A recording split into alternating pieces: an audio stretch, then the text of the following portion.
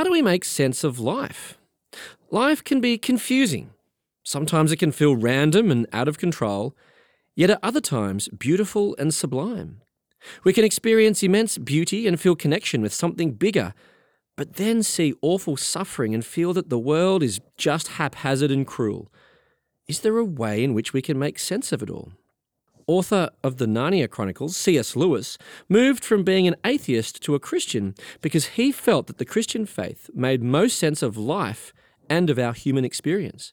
He felt it simultaneously explained our desire for rationality and imagination. So he once wrote, "I believe in Christianity as I believe that the sun has risen, not only because I see it, but because by it I see everything else."